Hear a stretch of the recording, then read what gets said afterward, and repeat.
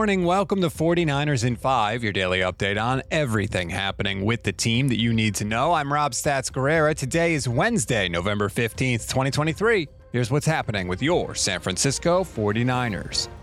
Now, there's no injury report because the team was off yesterday, but a weird story that was injury-related popped up, but not an injury to a 49ers player. Cowboys linebacker Leighton Vander Esch is going to miss the rest of the season after he sustained an injury against the 49ers in Week 5. It happened on a play where he was blocked by Trent Williams, and a lot of Cowboys fans and people that cover the Cowboys are calling the play dirty. I don't understand it. Marcus Mosher of the Locked On Cowboys podcast called it not dirty, but, quote, very unnecessary. I'm sorry. I don't think this is a big deal. I think Cowboys fans are a little crazy in this one. Leighton Vander Esch had a history of neck issues coming out of college. This was a problem for him. Just because the last play he happened to be in on, he got blocked by Trent Williams into another teammate, doesn't make Trent Williams responsible for the injury. And it doesn't make it a dirty play. But a lot of Cowboys fans and some in the media are blaming Trent Williams, which is weird because I've never heard Trent described as a dirty player. Just a weird thing, but hey, I'm supposed to be telling you about everything going on with the Niners. This is what people are talking about, so I thought you should know. Now, to the audio portion of the show.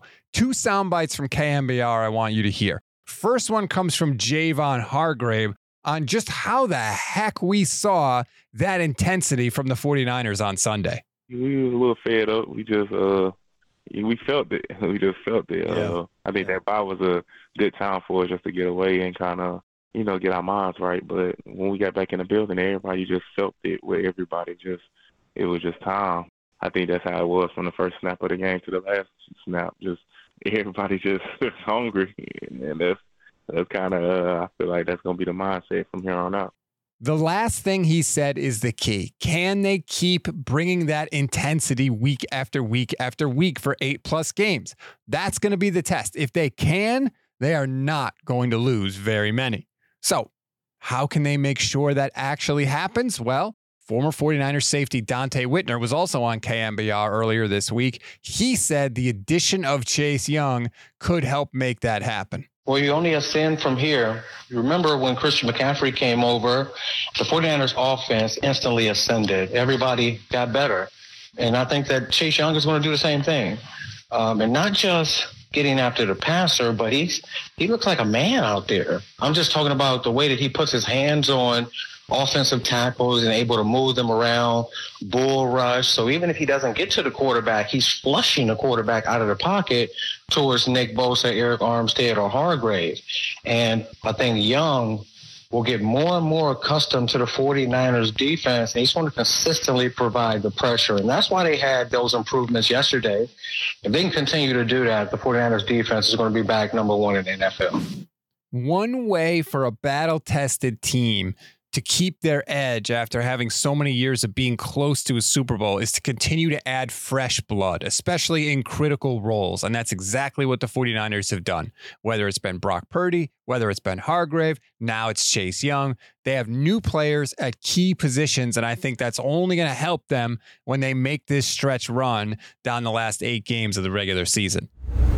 We always give you one thing to read, one thing to watch, and one thing you might have missed. One thing to read on this Wednesday. Nick Wagner tried to debunk a lot of Brock Purdy myths in a big piece on ESPN.com right now. If you want to read it, click the link in the description. Give you a lot of good talking points for the Brock Purdy haters out there. One thing to watch, this is just the weirdest thing ever. This team is beyond weird, okay? We got more evidence of that thanks to a video from George Kittle about the mystical powers of, and I swear to God, I'm not making this up, pumpkin loaf. Yes, I don't know what's it. Pumpkin loaf. That's the real thing. If you want to see the video, click the link in the description of this episode.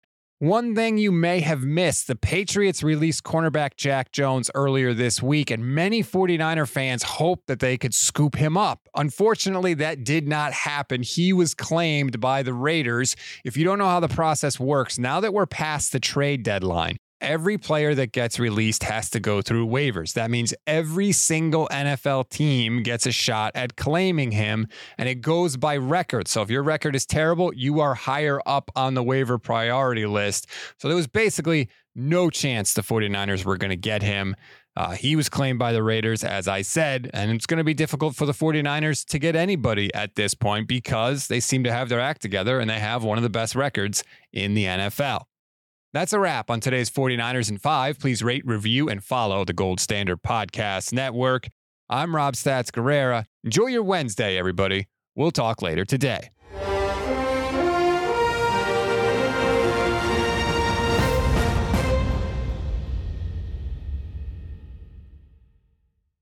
This has been a Gold Standard Podcast Network production, part of the Fans First Sports Network.